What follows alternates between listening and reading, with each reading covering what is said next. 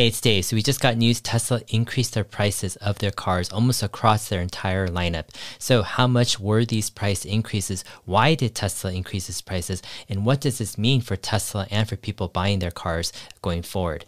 All right, so let's take a look at some of the price increases here. Sawyer Merritt tweeted and said that Tesla increased the price of the Model Y in the US by up to $3,000. Prices now starting at $65,990.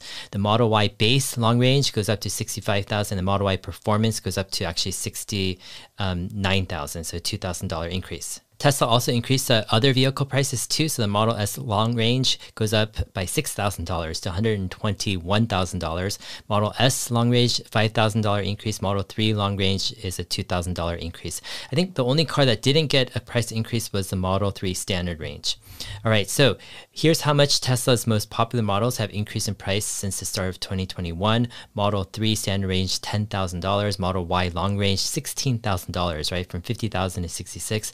Model S long range, $25,000. And Model X long range is a $31,000 increase in just probably in a year and a half or so. All right, so why is Tesla increasing their prices so much, right, over recent months? So here's what Zach Kirkhorn had to say, their CFO, in their most recent Q1 2022 earnings call. He said, on the price increase front, I should mention that it may seem like maybe we're being unreasonable about increasing the prices of our vehicles, given that we had a record profitability this quarter. But the wait list for our vehicles is quite long, and some of the vehicles that people order, the wait list extends into next year. So our prices of vehicles ordered now are really anticipating supplier and logistics cost growth that we're aware of and believe will happen over the next 6 to 12 months. So that's why we have the price increases today, because a car ordered today will arrive in some cases a year from now. So here's why Tesla is raising their prices. Tesla lets customers lock in a price at the time of their reservation, and Tesla needs to avoid a situation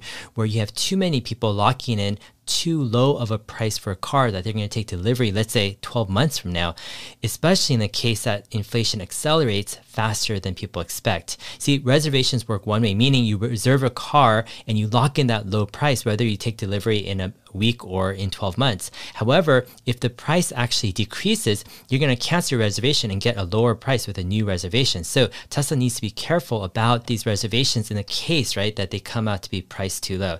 So if there's a wait list, then Tesla also needs to anticipate the cost of goods increasing over, let's say, a period of 12 months going forward. Another reason why Tesla might be increasing prices, I think, is to shorten the wait time. You see, it might be best actually to increase the price of their cars to bring down the wait time.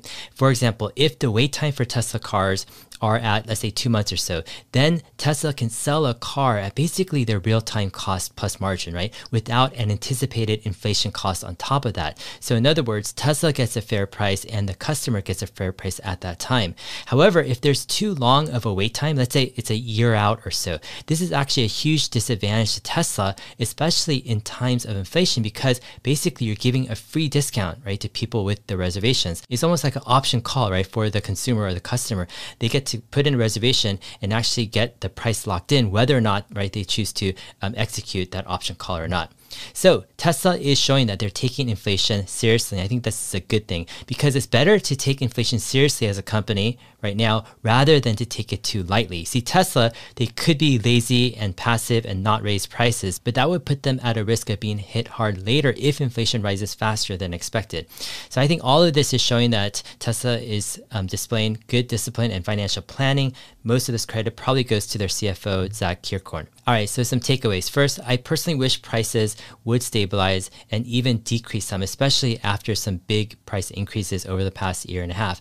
But I do understand Tesla's approach, and I think it's the wisest path.